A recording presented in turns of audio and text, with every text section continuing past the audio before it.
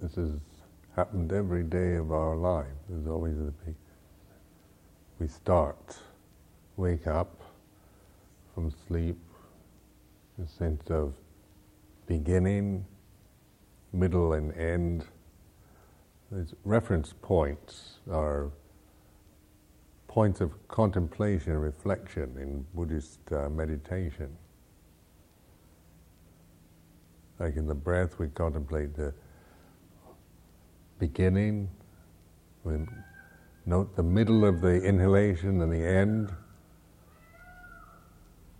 Exhalation, the same pattern, but the inhalation conditions the exhalation. So the beginning conditions the end of anything. Birth, the result of birth then is death. The result of a beginning is that it ends. Like this, we have now this is the 5 days left of this retreat. It's going toward the ending of the retreat. That which began on the 21st. So you reflect on that perception of something coming to an end. These do affect our conscious experience, don't they? And it's not, even though it's obvious and kind of matter of fact, and because of that we might not see its significance, and yet those are the very perceptions and experiences that are our life, that surround our experience and affect our minds, bodies.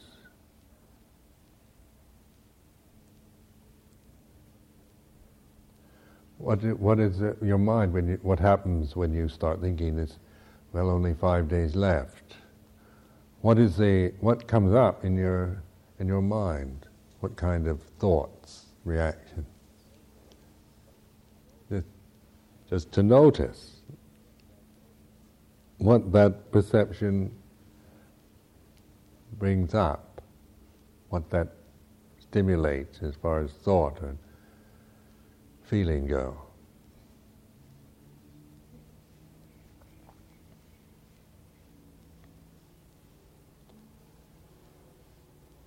Look forward to the next thing. What have you got planned for after the retreat? And you can immediately start making your plans for what you're going to do. We can always look forward to the next thing, the next experience. Or maybe what we have to go back to is we don't like, or we're not very, we feel very insecure about it, unsure. But just to note these feelings as feelings and perceptions helps us to see them as they are. That's seeing the Dhamma, knowing the way it is,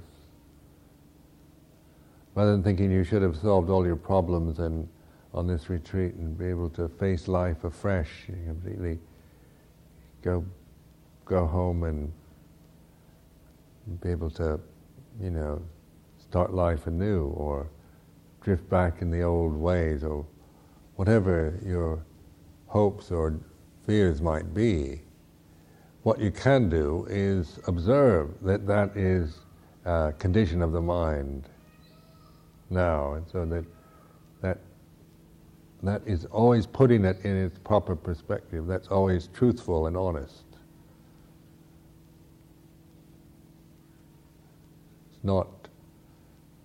It's not complicated, where should I, shouldn't I, what should I do, should I do this, should I stay, go, whatever it is, there's so many reasons, so many options. The mind can just get so confused because there's so many good reasons. We can think of so many good reasons to do or not do anything at all.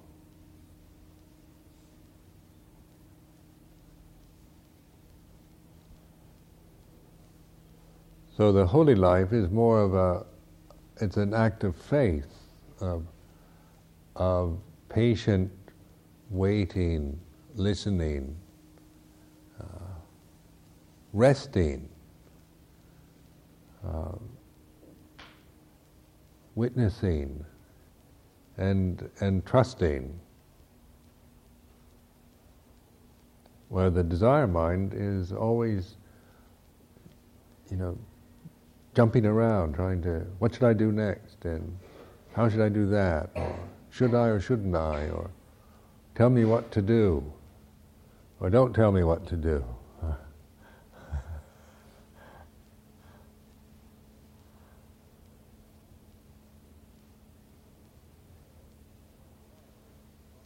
So desire always blinds us. It's always like making life more than what it is. Things aren't what they are anymore. They're something else. They're distorted. They're complicated, convoluted.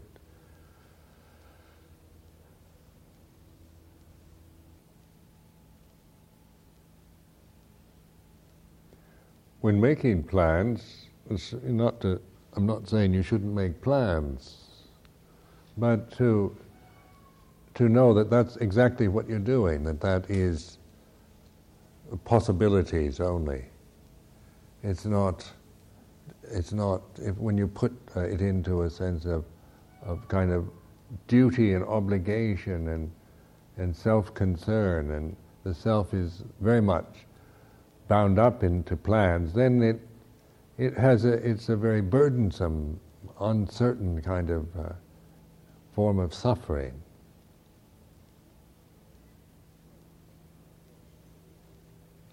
So ability to plan things out and that can be used. It's not to be despised at all, but to be put in its proper place so that we're not always looking forward to the next thing.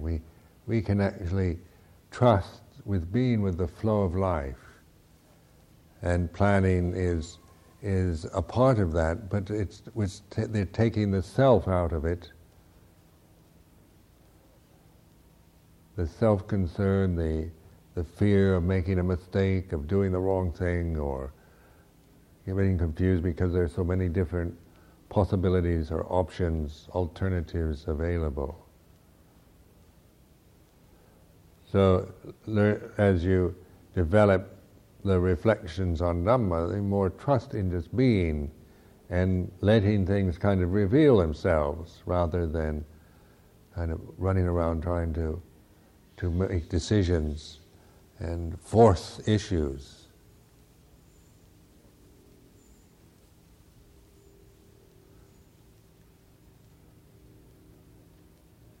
The stress of modern life is very much with that, isn't it? It's people aren't really relaxed, at ease with themselves in the moment. It's always an endless procession of events, looking forward to, having to plan, having to worry about duties, obligations, examinations, tests, and all the kind of things that loom in the future that make us worry and concerned always about something that hasn't happened yet, possibilities of success and failure in the future in the world. So we're never with life as it is. We feel this stress all the time because this running into the future. The future is that which hasn't happened, that which is unsure and uncertain becomes our concern. That we can't, I can't take it, I've had enough, and then we want to just annihilate ourselves. Sometimes one just wants to go to sleep and not have to think at all. Take a sleeping pill. Something that just knocks your mind out for hours. Sometimes it would be very desirable.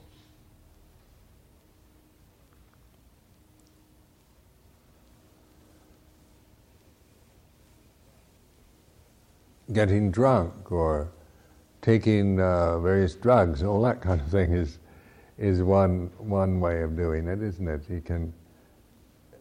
Drinking is alcohol is really a kind of necessity in a stressful world where people don't know what's wrong with themselves and don't know the nature of their own mind. So the only way some people know how to get any kind of release from the tensions of their conditioned mind is to get a little drunk. Alcohol does kind of loosen it up a bit. And then marijuana and all these kind of things do kind of get you out of these kind of incredible stifling tensions that we create in our minds. So that the society depends a lot on those substances, chemical substances, to kind of release the tensions that we create, the fear, the kind of nameless dread and anxiety about the future, and the feeling of inadequacy and unable to cope, and just let me out of this, I can't stand it anymore kind of feelings.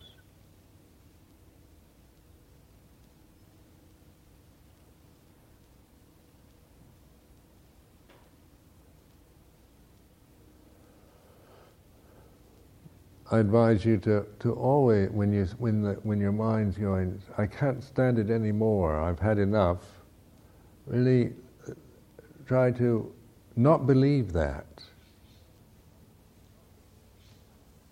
That always is something that's going. If once you really believe that kind of feeling, it has tremendous power to do that wherever you are. Very soon you can hardly take anything.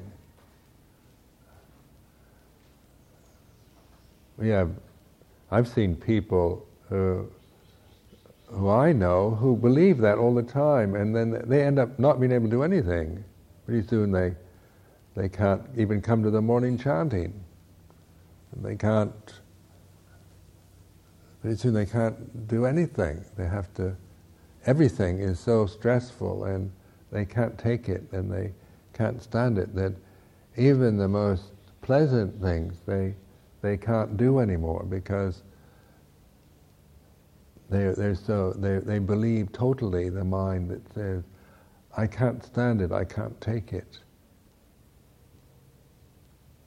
And then they don't see that. They don't witness that as something that they're creating.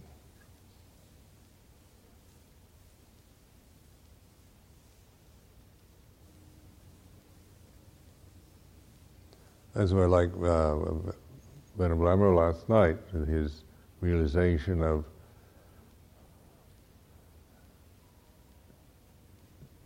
a billion more lifetimes or whatever.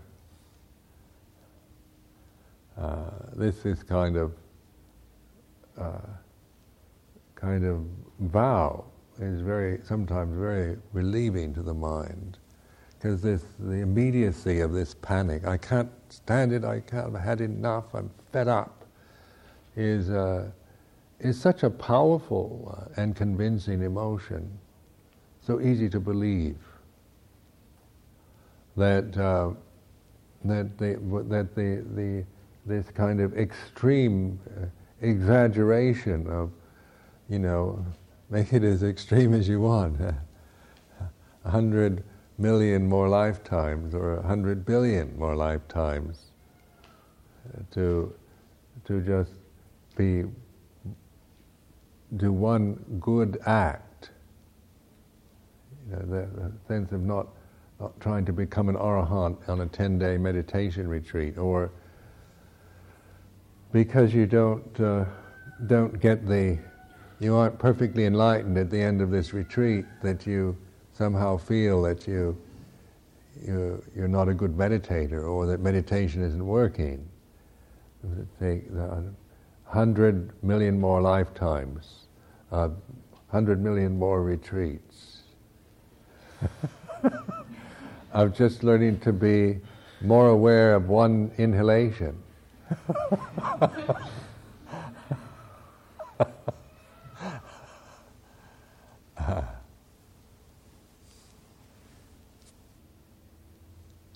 That's where I like to.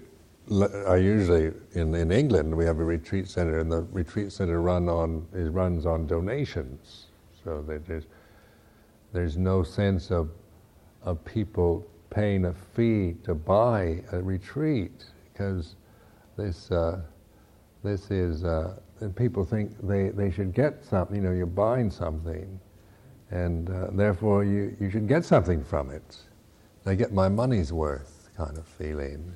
It's easily a state of mind that comes. If you didn't have such a good retreat, then you say, I didn't get my money's worth. Is oftentimes the way the mind tends to perceive it.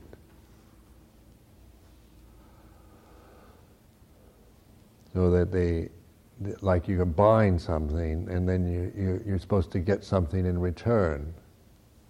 And that whole attitude is very conditioned into kind of materialist minds. Our minds think like that.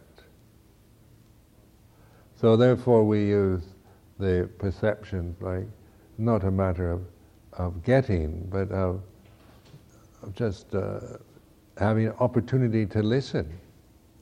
And even if you have only one half of a second of peacefulness during a 2-week retreat, or not even that, because there's 100 million more retreats to do. So you don't have to get it all done on one. You can be very, very patient.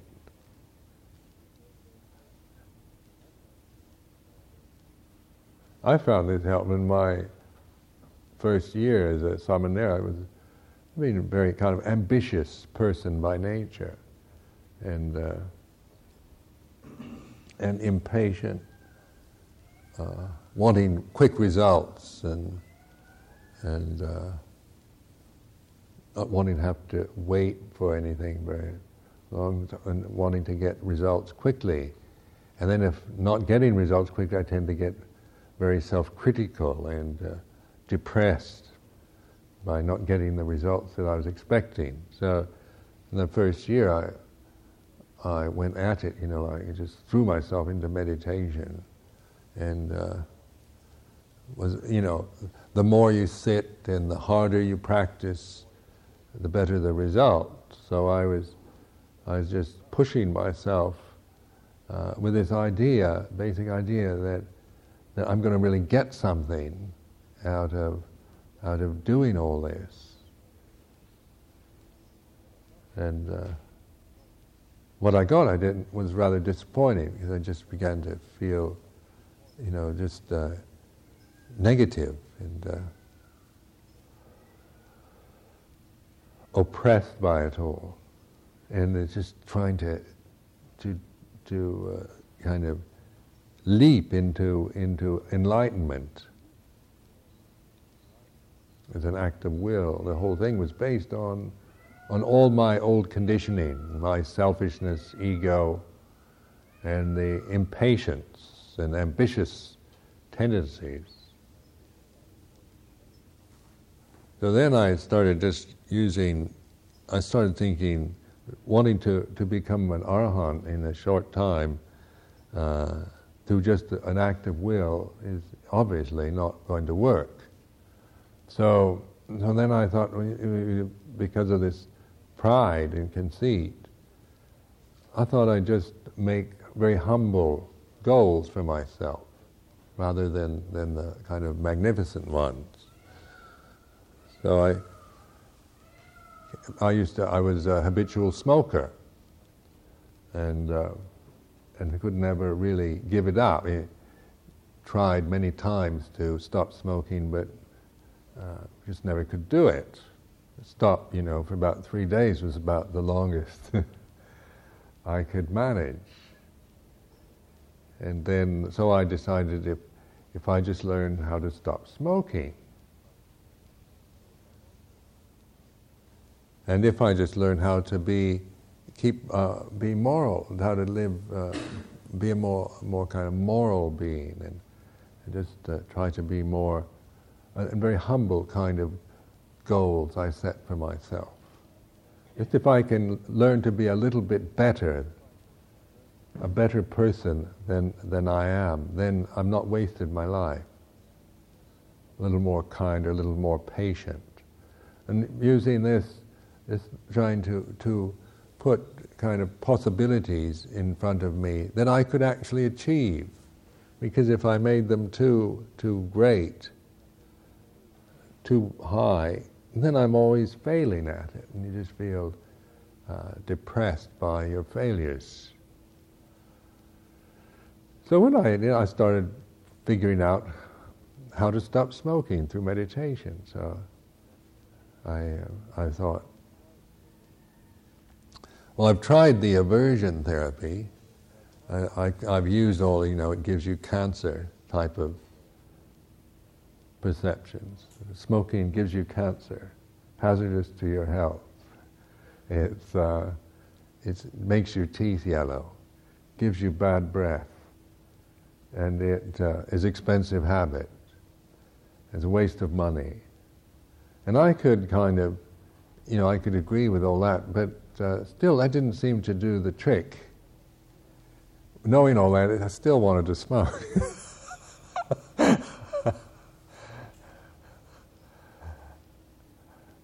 And then I began to realize that the mind, when it even obsesses itself with something, even on the negative side, you're still thinking about it all the time. So even thinking about how bad it is kept the perception of smoking as a conscious, kind of ongoing conscious experience. So that you could, you became quite obsessed with cigarettes, either wanting them or trying to convince yourself that they're a very bad thing to have. But both were, the mind was still always thinking about it.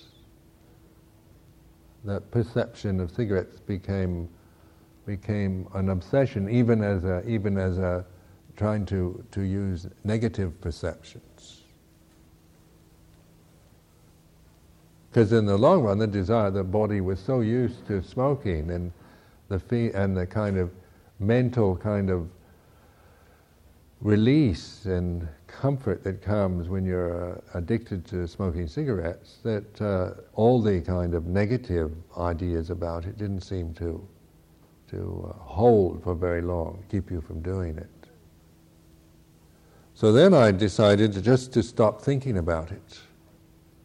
So I began to notice whenever there was a thought or any kind of inclination to start, when that kind of feeling came in, till I became aware of that particular feeling of wanting, where that cigarette feeling would start kind of making its way into my consciousness, I just refuse it.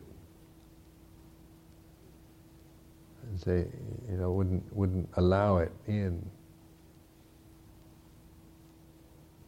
I'm thinking about it positively or negatively. I found no problem. I found I could stop smoking without any great difficulty. I was surprised because it just kind of dropped away. It wasn't as I thought it was going to be really hard and arduous, and I just had to sit there kind of holding myself from, because that's what I did with this just willpower type of thing. And, I'm not going to do it. I'm not going to do it. Then next thing you know, you find your hand going over there while you're saying, I'm not going to do it. And you've got a fag in your hands, And suddenly it's lit. I'm not going to smoke. And you oh, I'm hopeless. I can't do it. I just can't. I'm going to stop trying. I'll just smoke and get cancer and die young.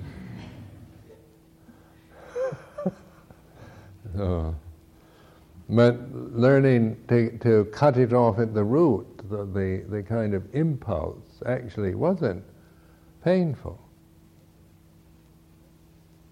It was, and it wasn't all that difficult. It's just a matter of knowing, of really making a strong determination, and to work with that point in your mind.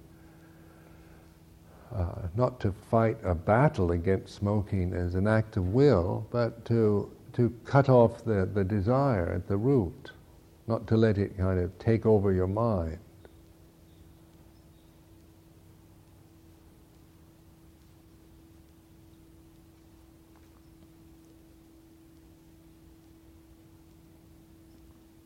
So then I began to think, if I just become a little better person, less selfish, and then also like the 10 million more, 100 million more lifetimes.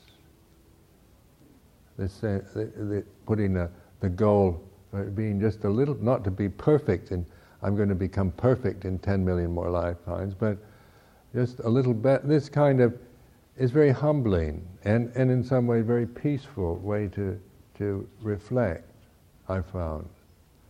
Rather than being depressing, it kind of says, this idea that I've got to get something, I've got to pass, I've got to get top grades on the exam, I've got to prove myself, because of our competitive nature, a very competitive society. It's always this kind of feeling that, my worth is very much dependent on my achievements. And that can even be, highly influential in the holy life, where you're trying to get away from that, where that kind of thinking just doesn't work. It's that kind of worldly ambition is a disaster for the holy life. I've seen monks who, were very successful in the world, could really had all the abilities to make it in the worldly life, make lots of money and get, good education and get all the best that the world has to offer. And yet in the holy life, when they tried to apply all those worldly talents, end up in kind of basket cases. They just fall apart because the worldly values just don't work in a personal ambition. There's certain virtues that do, the good virtues of life, but say egomania and ambition, and out of having to prove yourself, and even the idea that working hard and just using your willpower, willing things to happen, doesn't work in the holy life. So that that's why it is humbling, the holy life. You can't make it work by just being egotistical and conceited and clever. In fact, that destroys any possibility.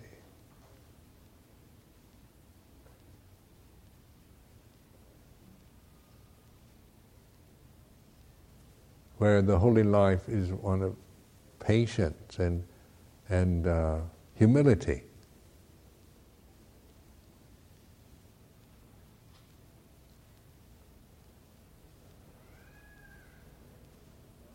in the Sangha, you get monks and nuns and that they who are kind of worldly characters come up and say, oftentimes as we get into say 10 years and where you think the idea of I've been a monk 10 years and then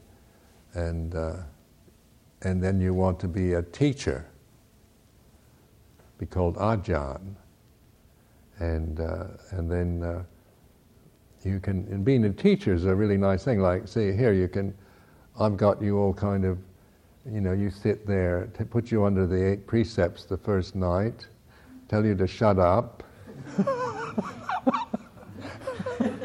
put you on noble silence, and I can sit here, and I've got everything under control. So, and then when the retreat ends, then we all kind of go our separate ways, and you say, oh, Ajahn Sumedho was so nice, that kind of thing, and you can sitting on a platform and all that, you can put on a good show for people. But the real test of a practice is in daily life, living.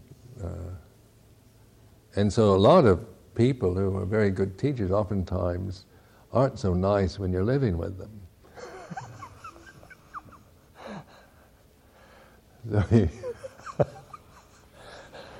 Because then the kind of defects in the, you can't put on a performance all the time. You have to. It's like marriage. The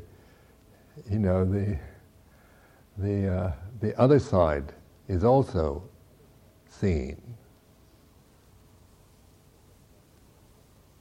So sometimes you must wonder. You go to retreats and get inspired by kind of fantastic teachers, and then you hear stories about how impossible they are. Their spouses find them to be, or they get divorced, or they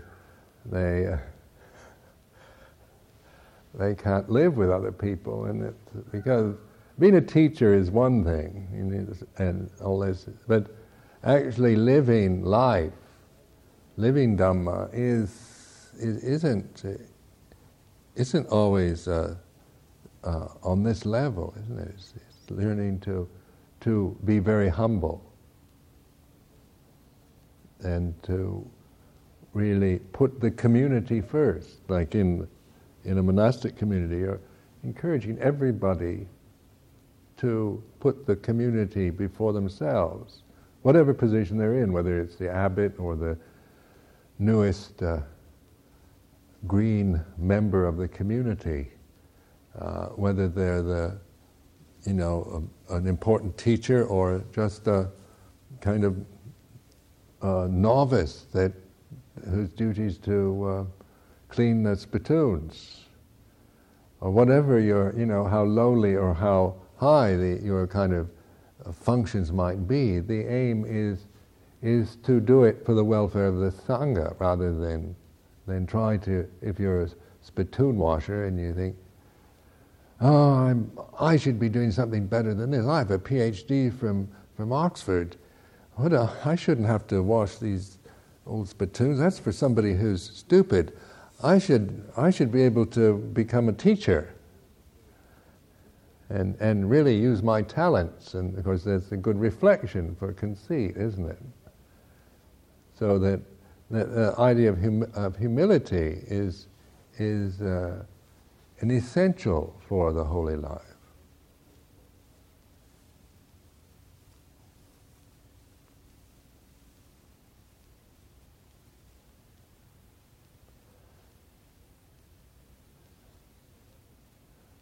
And so whatever position we're in, it's not important, the status, or whether you're Ajahn or you're just an Anagarika or something on that, these kind of positions in the structure or the hierarchy are not really really the issues. We can make issues about them, but then that's conceit. That's wanting to have an important position. Or sometimes it's the opposite. People that are kind of senior feel very incapable of teaching, so that they're very frightened of taking on responsibility. Different kinds of characters.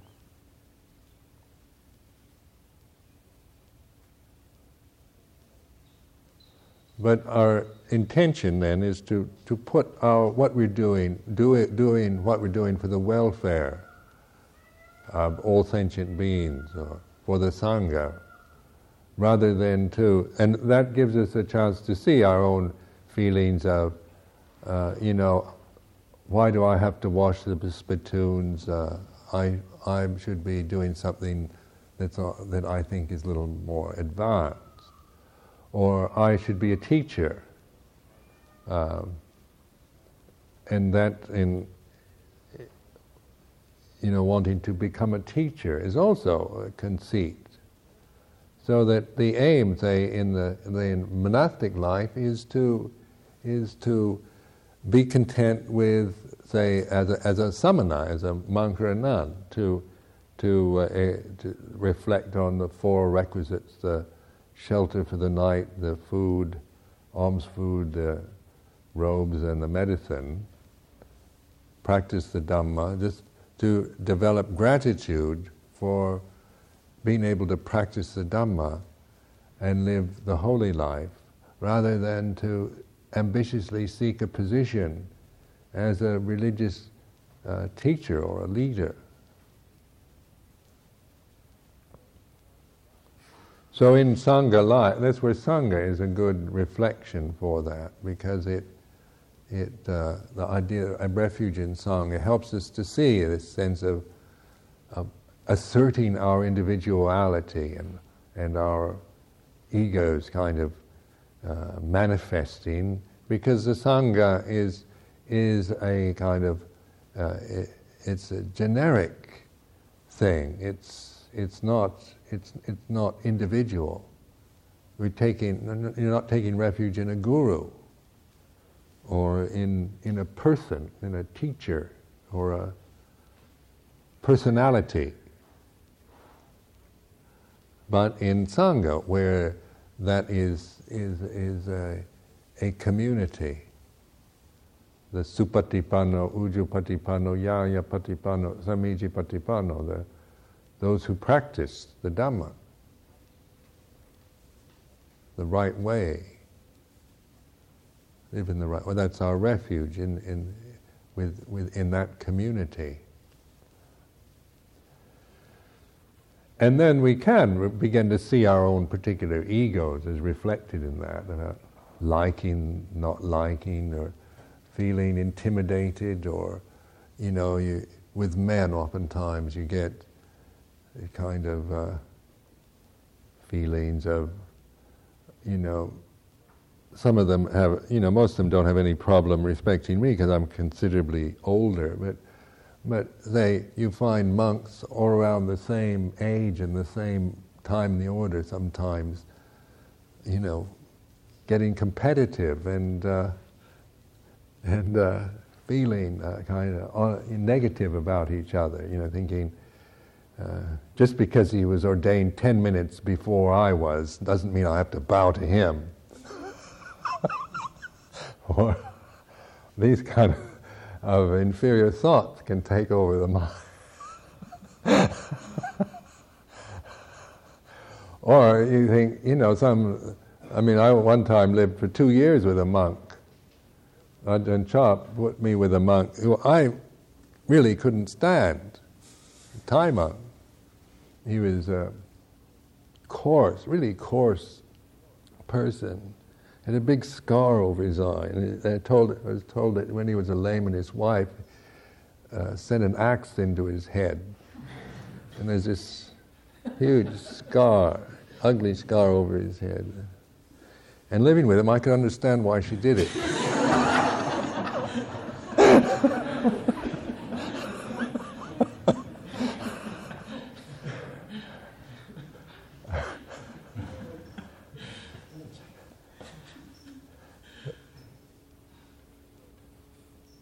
he was very uncouth, and someone that he was the head of a branch monastery. But what I found was that, my first reaction was aversion, and I'd have feelings like, I don't want to be considered his disciple, and Ajahn Chah would come up and say, "Oh, Hasmeto, now you're a disciple of Ajahn Som." And God. And I go back to the main monastery, and Ajahn Chah would be talking to people, and he says, "Here's Ajahn Som's disciple." Rubbing it in, and it was kind of, I'd have to watch this kind of feeling. I don't want to be considered his disciple, even though I'm living there. I don't want to, I don't consider him my teacher. And then the washing the feet of the teacher, of the Ajahn. You see, so when in Thailand you go on the alms round barefoot, so you come back, your feet are all dirty. So they have these foot baths outside the buildings. And the custom is that the junior monks all go and kind of wash the feet of the senior monks, especially the head monk. As soon as they come back, you're kind of waiting around the foot bath, and then you scrub their feet and dry them. Well, even the Thai monks didn't like this monk. They wouldn't wash his feet. So Ajahn Som had to wash his own feet, and I thought, I'm not going to wash his feet, because he'll think he deserves it. He thinks I'll admire him, and that I regard him as my teacher. And I'm not going to let him think that. Somebody like that. So then I started listening to this kind of, to myself. And I kept thinking, is this beautiful behavior? Is what I'm thinking, is this really worthy, and is it right? And suddenly I felt very ashamed, because I was, it was so conceited. I found out, I thought, what a conceited ass I am. I think that somebody has to, I'm only going to wash the feet of monks that I approve of, that I'm some kind of judge of who's worthy and who isn't. Are you worthy of me washing your feet? And I'm only going to wash the feet of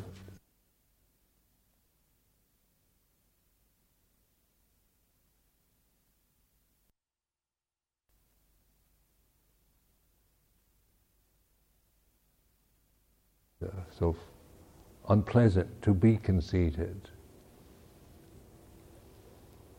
And it makes everything unpleasant for everyone else. Conceit makes life very unpleasant for oneself and others. So then I began to just do what was right, what is proper according to, say, monastic form. And the form never said that you only wash the feet of the arahants. It said monk is senior, and do certain kind of so many years senior, and then you perform these proper functions towards them, whether they're monks you personally like, or don't like, or whatever, isn't the issue. And bowing, the same thing. You're not learning to bow. You're not bowing to just monks you like. You're bowing to Sangha, and it's not. You're getting outside the personal, because sometimes you have to bow to monks you even know are not, have broken the rules and are quite shameless. Sometimes some of these monks are not good monks. But that's not the issue. It's not me deciding to bow only to the good monks, but it's the idea of the humble joy of bowing to the Sangha, and not whether how that monk is, whether his character is good, bad, or he's a good or bad monk, isn't the issue. Isn't for me to decide.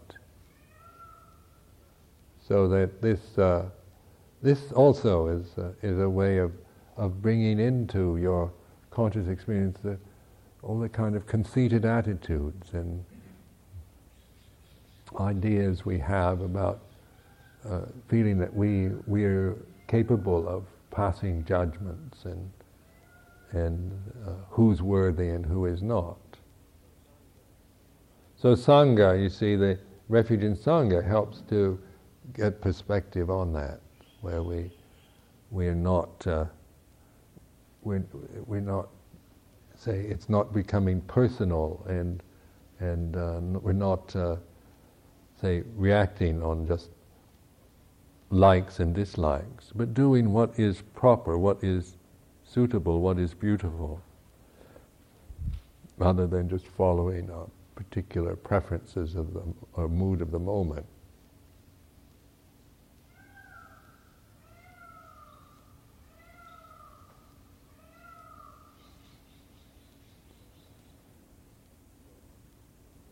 So in those 2 years that I was with that teacher, I began to, when I let go of the aversion and the conceit, then I became quite good friends, actually. To this day, whenever I go back to that monastery, he really is delighted to see me, and it feels. I felt that when I left, I was leaving. I didn't leave because of him, but for other reasons. But there was nothing kind of things left undone.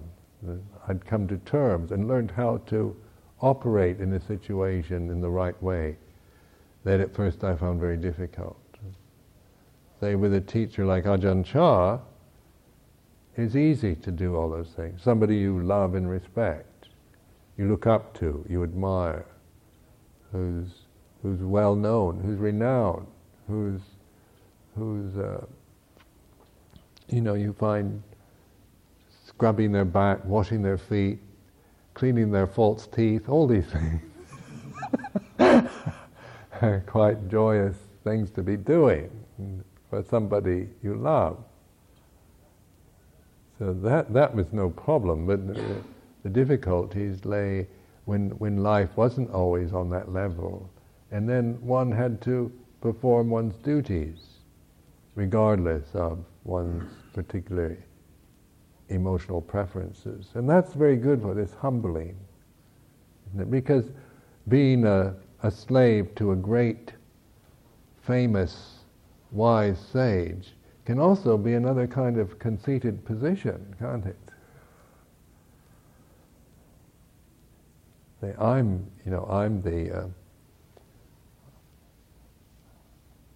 the servant of a great master, and I take care of his personal things, and I'm, and then you can. There's also a sense of conceit there. One can be a conceited slave. When you're doing what is right, then sometimes it's not because you're always serving the best, but it's because you're doing what is truly beautiful and humble and kind. And whether anyone knows it or not really doesn't matter, because you know it, isn't it? You're the one that really knows. You're the one that has to live with yourself.